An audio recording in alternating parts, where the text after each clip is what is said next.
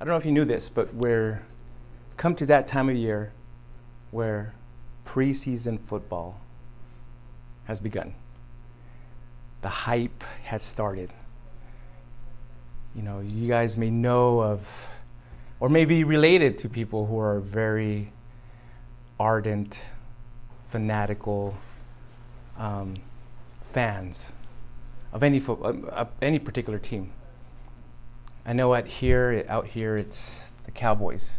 I didn't understand it until I was here for a couple of weeks or a couple of years that I realized how crazy Cowboy fans are out here. You know, my team, I'm kind of disappointed because my team was the Chargers. They left San Diego, so now they're Los Angeles. So I'm kind of in a state of denial. I'm in a state of football depression. You know, I will still watch it, but right now I feel like I have no team. You know, I almost feel like lost. I don't have a team to cheer for.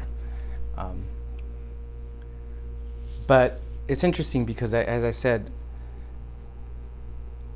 during this time, all the apparel comes out, the jerseys, the shirts, you know, the flags start to get hung up in the front lawn. All the cups, mugs, dishes come from behind the cabinet and come forward. And, you know, some people will light candles for their team. And you hear them talk all the time. You know, this is the year. This is the year they're going to do it. You know, I know that they've got the right people, they got the right staff, the right coaches. It's going to happen this year. Somehow, they have this optimism. They have this. They're strong fans of these teams because somehow they identify with them, with this team. I know for me, like I said, it was the Chargers because I'm from San Diego. I grew up watching them. So that was my home team, and I identified with the San Diego Chargers, now Los Angeles Chargers, because they were my home team. So it could be that, it could be other reasons why they identify with that team, but there's a lot of hype behind it, and a lot of times people will just recognize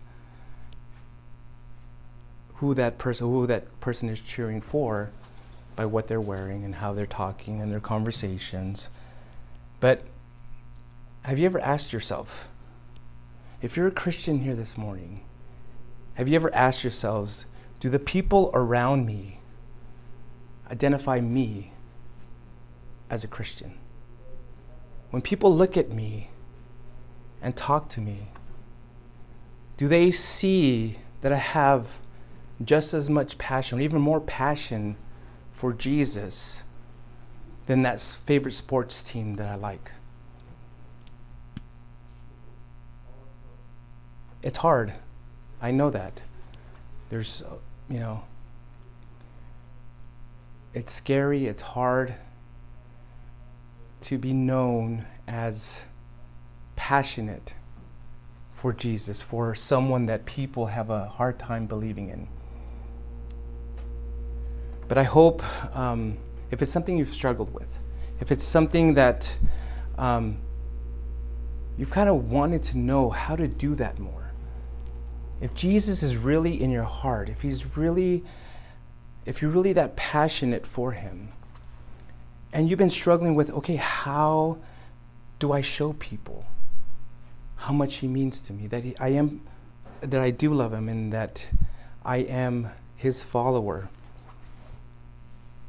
This morning's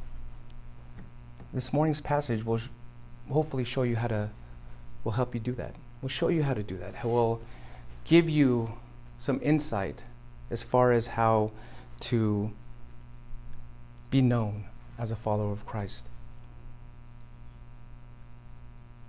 What I hope that you'll discover this morning is that God is glorified in us when we remain in him, because he sees us becoming more like him. I'll say that again. God is glorified in us when we remain in him because he sees us becoming more like him. So let's begin with the word of prayer. Lord God, thank you again for this morning, for allowing us to worship you with our lips, our hearts, our minds, Lord, our ears, with everything. And now as we open up your word, as we look upon the words that you wrote for us, we ask that you reveal yourself to us, Lord. We want to become more like you. We want to be stronger, more faithful followers, Lord. And in the world we live in, it's hard, it's difficult. With the pressures and temptations all around us, it's not easy, Lord. Or show us, speak to us this morning, the importance of remaining in you. That just simply doing that your light will shine out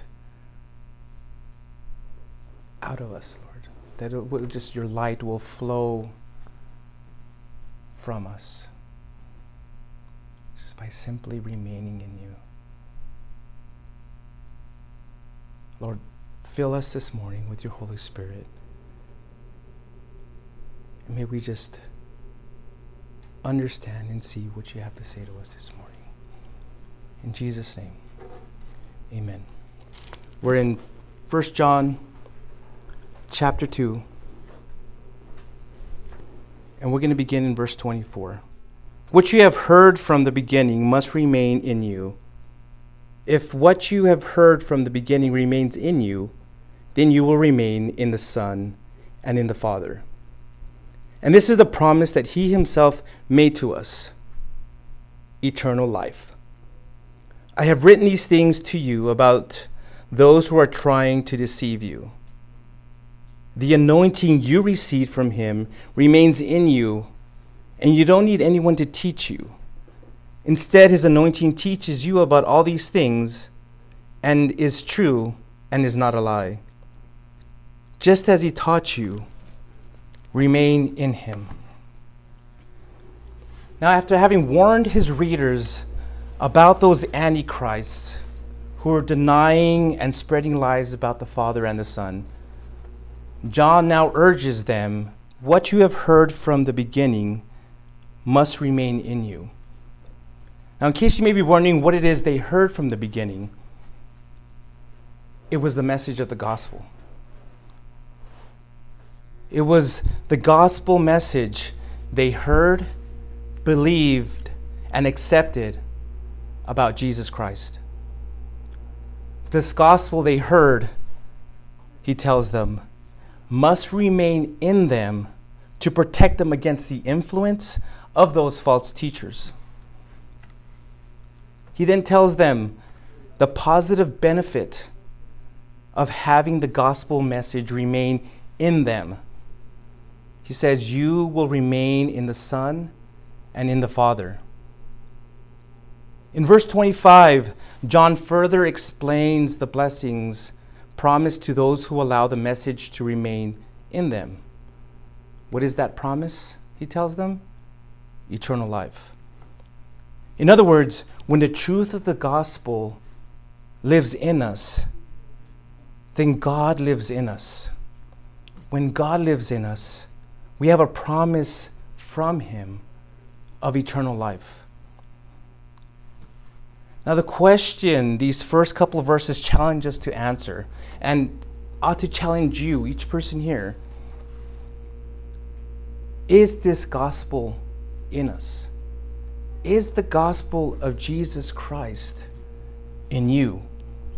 Now, I'm not talking about if it's in your mind, if you have it memorized and you know what it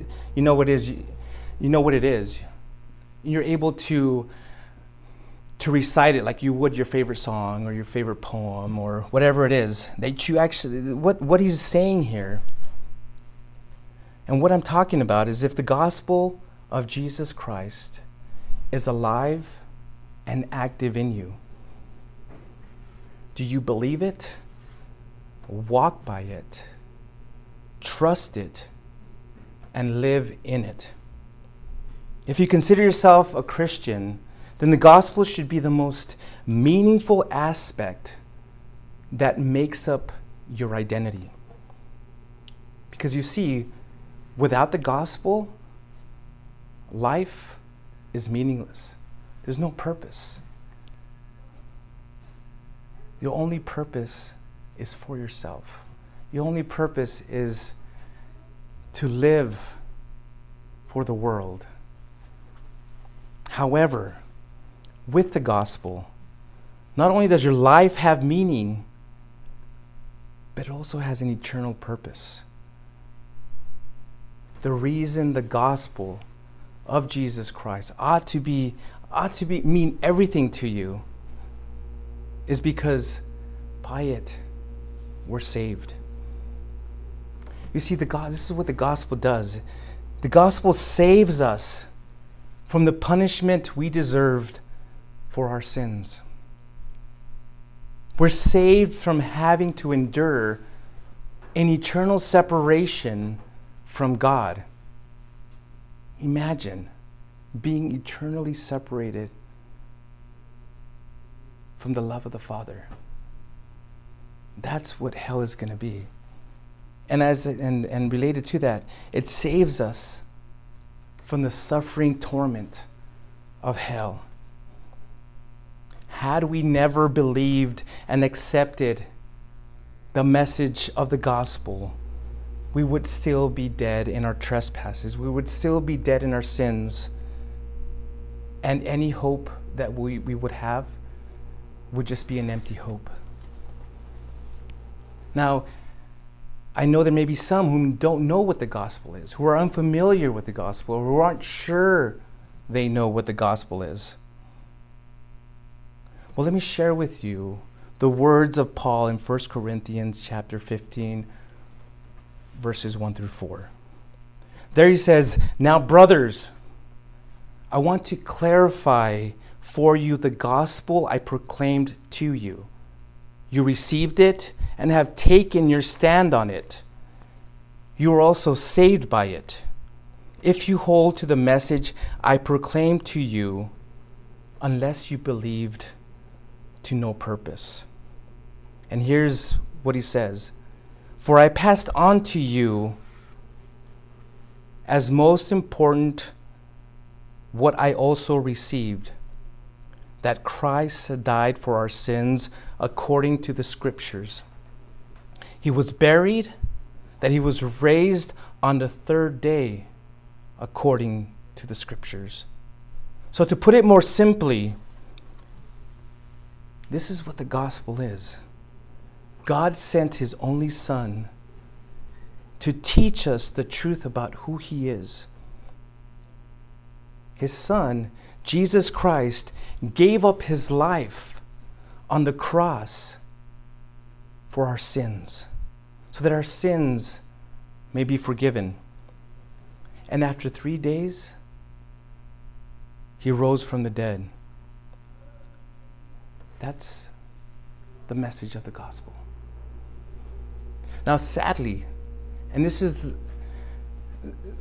the fact of the matter, I think, there are many people who see the gospel message as just another message. It wouldn't surprise me that there are atheists, agnostics, and people from other religions who could articulate the gospel better than some Christians. It wouldn't surprise me because I realize that it's possible for a person to know about a lot of things and not understand it. I'll give you an example about that. When my daughter was in preschool, she memorized the preamble to the Constitution. I was surprised and shocked when she recited that to us. I was like, wow, I didn't even know I didn't even have it memorized. I didn't even know what it was. But she had it memorized line by line. The thing is, she knew it, but did she understand it? It's one thing, again, to know something, have it memorized, but another thing to truly understand it. So she knew it. She had it memorized, but I'm not sure if she really understood, at that age, I'm not sure if she really understood what that preamble was saying. My point is, anyone can know the gospel. Anyone can recite the gospel. However, it's not until a person receives it and believes in the one who this good news is about that it becomes alive, active, and life-changing. Now, if you're wondering why the gospel is good news, well, here's one reason. God so loved the world that he gave his only Son, that whoever believes in him should not perish, but have eternal life. A second reason the gospel is good news is because salvation and our eternal home in heaven are guaranteed through Christ. 1 Peter 1:3-4 says, according to his great mercy, he has given us a new birth into a living hope through the resurrection of Jesus Christ from the dead, and into an inheritance that is imperishable, uncorrupted, and unfading, kept in heaven for you. It's good news because God loves us. God loves us enough that he sent his only Son to die for us. And it's good news because as a result of Jesus' death on the cross, we have an eternal home. We have an eternal hope. That, if there's any good news at all, that is the best news. We have that. We have Jesus. It is this gospel message that John is speaking of that ought to be in you. This message of the gospel, he says, ought to be in you. And if it's in you, then you will remain in the Son and in the Father and have the promise of eternal life. We then see in verse 26 that John provided these exhortations for the faithful because of the attempt of false teachers to deceive them. He realizes that both the Antichrist and defectors he mentioned in verses 18 and 19 have spurned the truth and can adversely influence the readers to do the same. However, he tells them next that they have a safeguard to keep them from being deceived. He tells them that they have an anointing. And what is that anointing? It's none other than the Holy Spirit, which they received at conversion. It is this anointing that teaches and enables the readers to retain the truth and have a relationship with God. The Holy Spirit also guides believers into the truth and are given the resources for knowing the truth. And the Holy Spirit guides believers into a closer relationship with Jesus Christ. Now, when it comes to the Holy Spirit, I think there's a lot of questions about who the Holy Spirit is, what the Holy Spirit is. When it comes to the third member of the Holy Trinity, there's a lot of questions because not much. It's not, a lot of times he's not taught about properly, or people don't actually know much about the Holy Spirit. There's misunderstandings, misconceptions about who he is. Now, what most Christian evangelicals are certain about is that the Holy Spirit comes and makes his home in a person the moment they surrender their lives to Jesus Christ.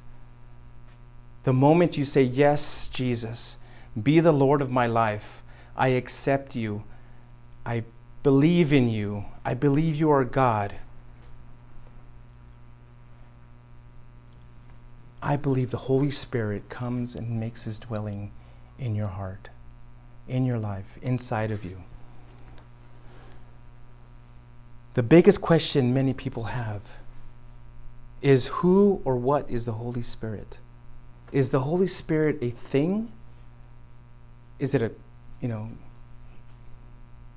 essence? Is it a ghost? Is it what is it?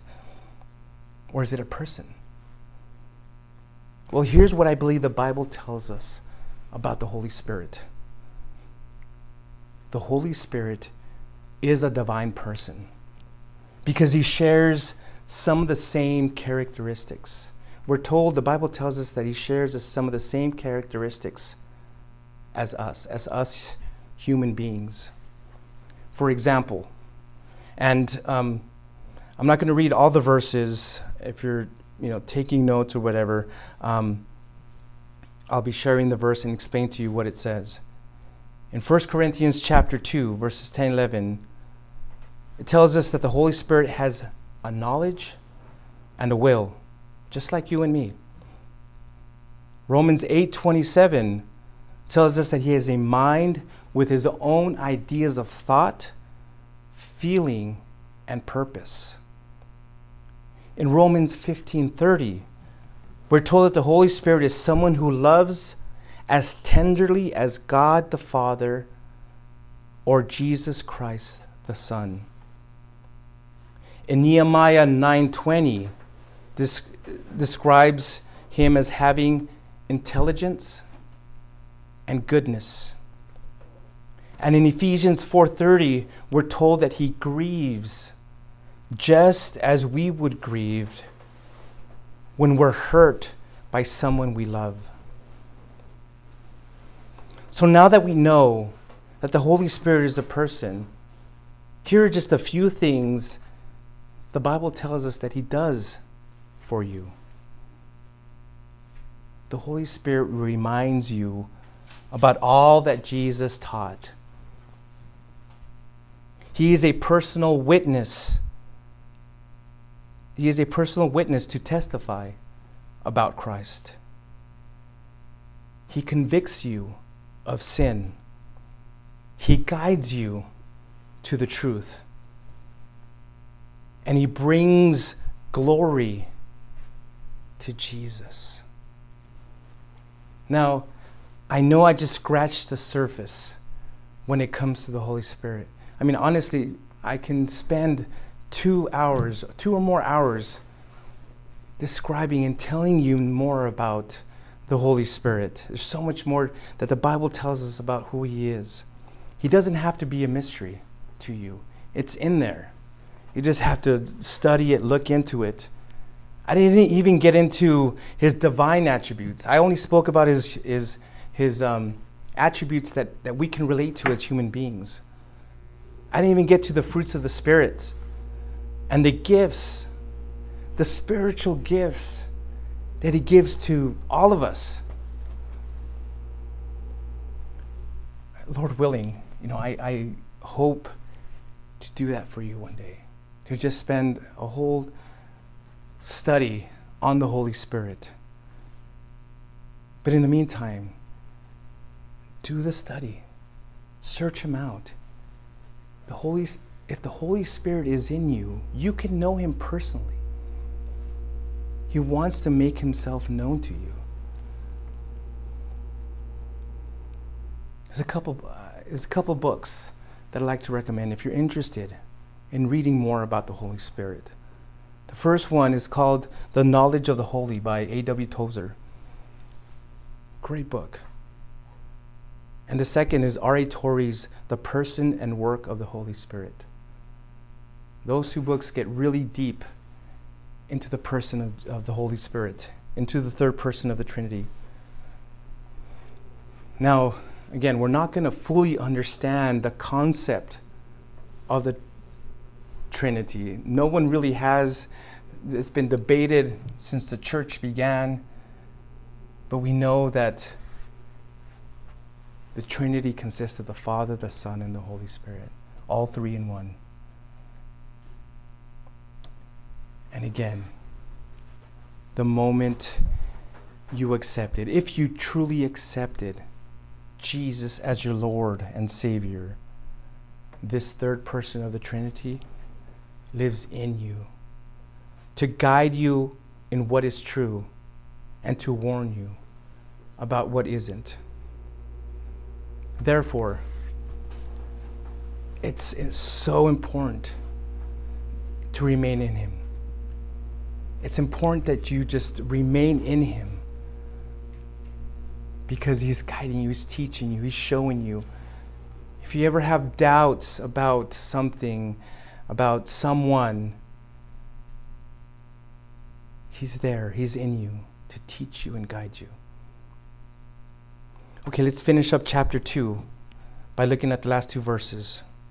1 John chapter 2, verse 28.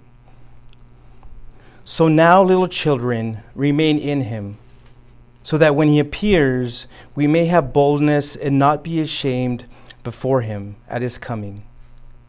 If you know that He is righteous, you know this as well. Everyone who does what is right has been born of Him. After each one of my kids was born, Robin and I would often talk about what physical qualities, what physical features they took from us. Now, all three of the kids were born with Robin's button nose. Jacob was born with a bunch of hair like me. Anthony was just born with an awesome smile like his mom. We just would we would have conversations and just talk about those physical features that they took from us. Now, when as they started growing, their individual personalities began to develop. And as they did, our conversations changed into what character traits they took from us. This one has your laugh. This one has your stubbornness. This one has your motivation. We went on and on about these character traits. Now, at the age they're in, now we just blame each other. Now we just blame each other for the things that we don't like about our kids. It's your fault. It's your fault he's like this, But what I'm saying here is that as Christians, we want to resemble our Father. If you're a born-again Christian, your goal ought to be to look like Him, to be like Him,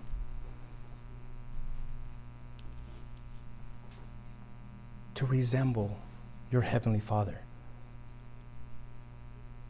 He wants to look at you and say, "Yep, that's my kid. That's my child." This is what John is telling his readers here. When we choose to remain in Him, we become more like Him. Once more, addressing his readers with the affectionate term of little children, John continues to share what it means to live in Jesus. In verse 28, John states two important reasons to continually remain in Him. Firstly, so that when he appears, we may have boldness. This boldness is a confident and eager expectation of the day Christ comes back at the rapture of the church. This is that feeling of saying, I'm ready. I'm ready for him to come for us, for the rapture to happen right now. It's that bold, eager expectation that no matter what you're doing, no matter what's going on in your life, you'll be ready. You see, those who've lived in obedience to him will be able to have that bold confidence at his coming. The reason why is because they've remained in the Father and in the Son and trust in the promise of eternal life. And the second reason to continually remain in him is so that we not be ashamed before him at his coming. John is aware that at the rapture, some believers may not be conducting themselves in a manner that pleases the Lord. You see, somewhere along the way in their Christian walk, they compromised. They just got lazy. And maybe lazy isn't the right word, but they lost that expectancy of Jesus' imminent arrival. They started thinking to themselves, oh, he's not going to come right now. It's not going to happen right now. I'll be okay. I'll be okay if I, watch this movie that I'm not supposed to be watching, or try this drug this illegal drug I'm not supposed to be doing. It's okay if I sleep with this guy or this girl. He's not coming back, and I can ask for forgiveness later on. Here, see, he's telling the believers that if they don't want to get caught with their hand in the cookie jar, they must continually abide in Christ. John's point is that if people remain in Christ, when he appears and judges his people, they may be confident and unashamed before him. Jesus said in Matthew 24:36, "Now concerning that day and hour, no one knows, neither the angels in heaven nor the Son, except the Father only." I believe here he's talking about the rapture of the church. Now it also says in 1 Thessalonians chapter 5 that the day of the Lord will come just like a thief in the night. So this is what I want you to think about. If this event were to happen at any moment, how should you be conducting yourself? Would you be ready? This is the question that we must keep in mind when you're presented with a choice to sin or not to sin.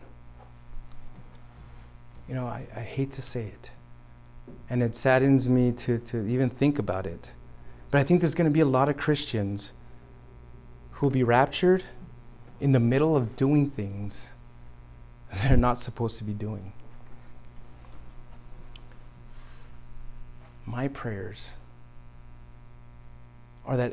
is that everyone here will not find themselves in that situation, will not find themselves in a compromising situation when the rapture happens, but rather find themselves prepared, to find themselves ready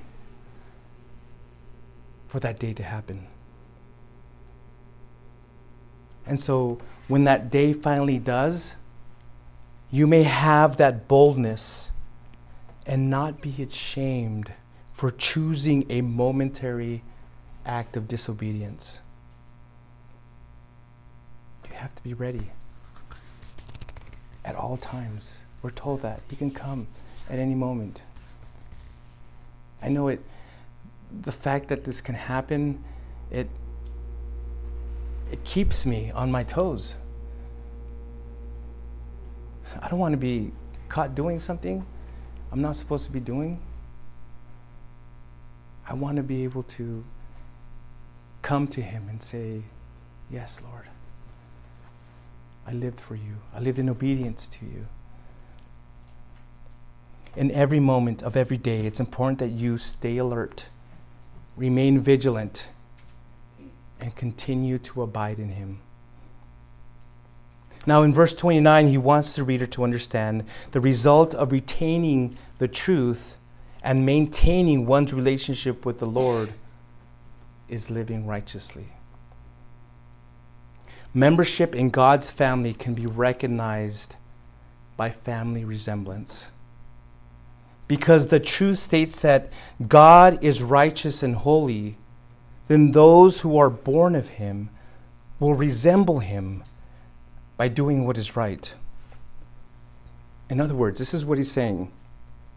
Since the Father is righteous, then the believer ought to be just like him by practicing righteousness. This is what God meant when he said, "Be holy, because I am holy." Now, although Christians will not perfect righteousness until they are glorified with Jesus, they can practice it right now.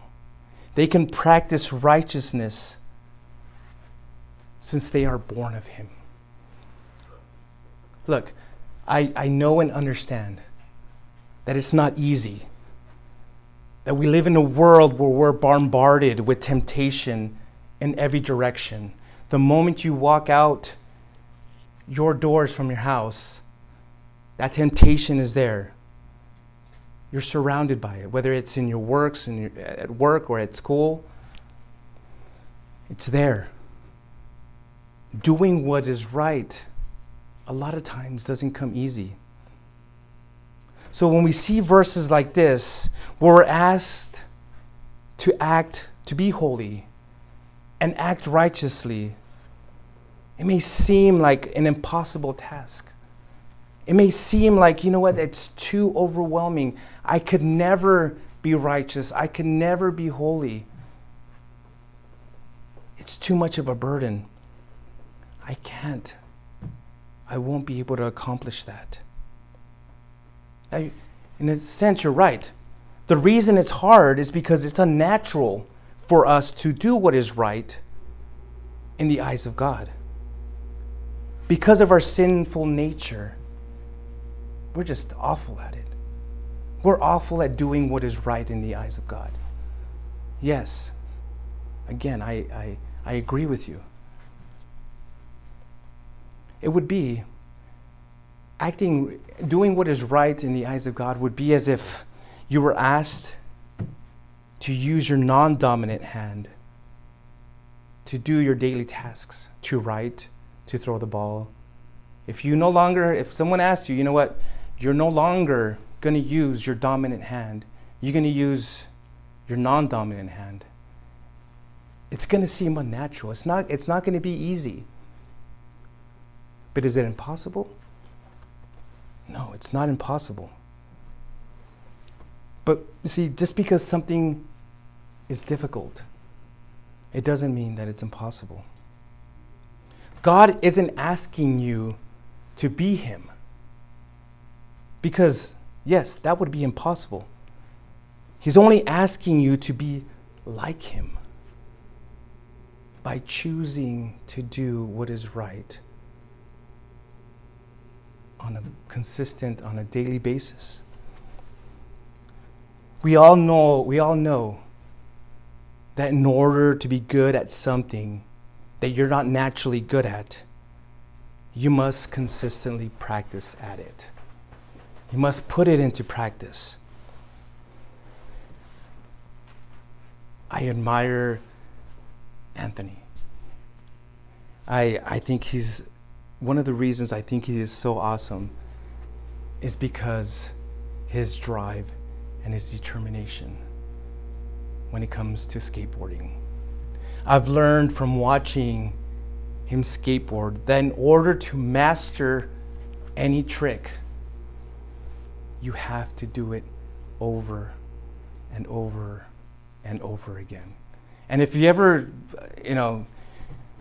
spend time with him at the skate park, you'll see him.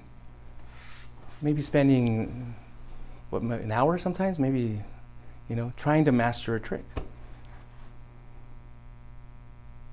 And then once he masters it, he's like, yeah, he's excited about it. And then he moves on to the next trick, and we'll practice that one for another hour. He knows that it's not going to be easy for him, but he has that drive and determination. He wants to master that trick. It does. It takes a lot of practice and unfettered determination to succeed. This same principle applies to righteousness. Now, righteousness and doing what is right is pretty much goes hand in hand. It's pretty much the same thing. We must practice it and have that determination to get good at it. As I said, it's not going to be easy. I've seen Anthony fall so many times, and we've seen him get hurt so many times from just practicing one trick. It's not going to be easy, but God knows our nature and knows we're going to fall. He knows that we're going to fail. And not just a few times, but a lot. He knows that we're going to fail a lot. But he also knows what we're capable of. And guess what? He's on our side. God is on our side, cheering for us to be victorious over temptation and sin. Yet, and this is what's so great about our Heavenly Father, is that He's there to comfort and console you when you do lose, when you do fail, when you do fall on your butt. You see, regardless of whether you win or lose, God will always be there. He will always be there for you, no matter what. All of you, all of us, can begin practicing doing what is right in the eyes of God the moment you're done hearing this message. The moment you walk out these doors, you can begin that. It doesn't have to be overwhelming. When you think about, if you're thinking about, I can never be perfect. If you're thinking about perfection, you're setting your goals, too high. No. It's momentary, daily, just hourly, minute by minute, doing what is right in the eyes. That's how you practice it. And whenever you do what is right in the eyes of God, it shows that you are God's child, revealing the characteristics of your Heavenly Father. These verses 24 to 29, they challenge us to answer these questions. Now, as I mention these questions, think about it. Think about if it applies to you. Answer these fundamental questions. Do you know the gospel, and is it in you? Do you believe and trust in the promise of eternal life? Do you believe without a shadow of a doubt in the Holy Spirit and that He is living in you? Will you be ready for Jesus when He comes for you at any moment? And lastly, have you been born of Him?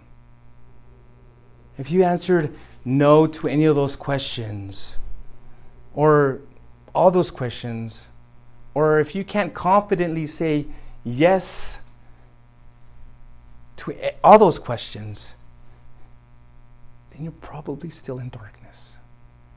Then you're probably still walking around in the darkness of sin. and not walking in God's light of truth. Now, if you're listening, watching, whatever it is, and you want to begin walking, living righteously, if you want to be a child of God, if you want that, you want to be born of Him, if you want the Holy Spirit to be living in you, are you ready to receive Jesus Christ as your Lord and Savior? Are you ready to sincerely surrender your life to Him?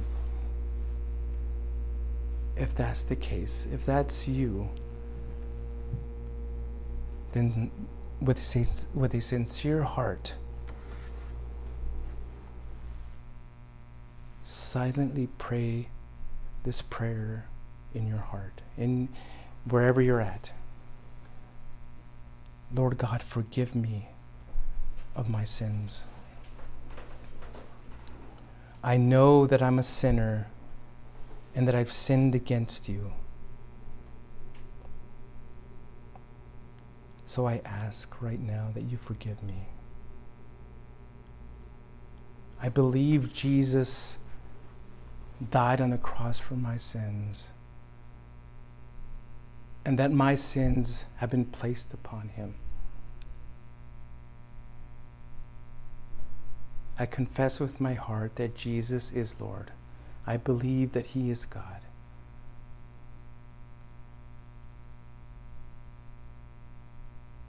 And I want to thank you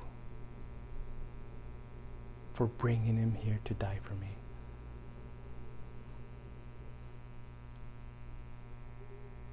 So I accept your offer of forgiveness. And help me to live the rest of my life in obedience to Him. Help me to live for Him from here on forward. Lord, fill me with the Holy Spirit so that He will guide me into your truth. Thank you, Lord, for being my God. In Jesus' name, amen.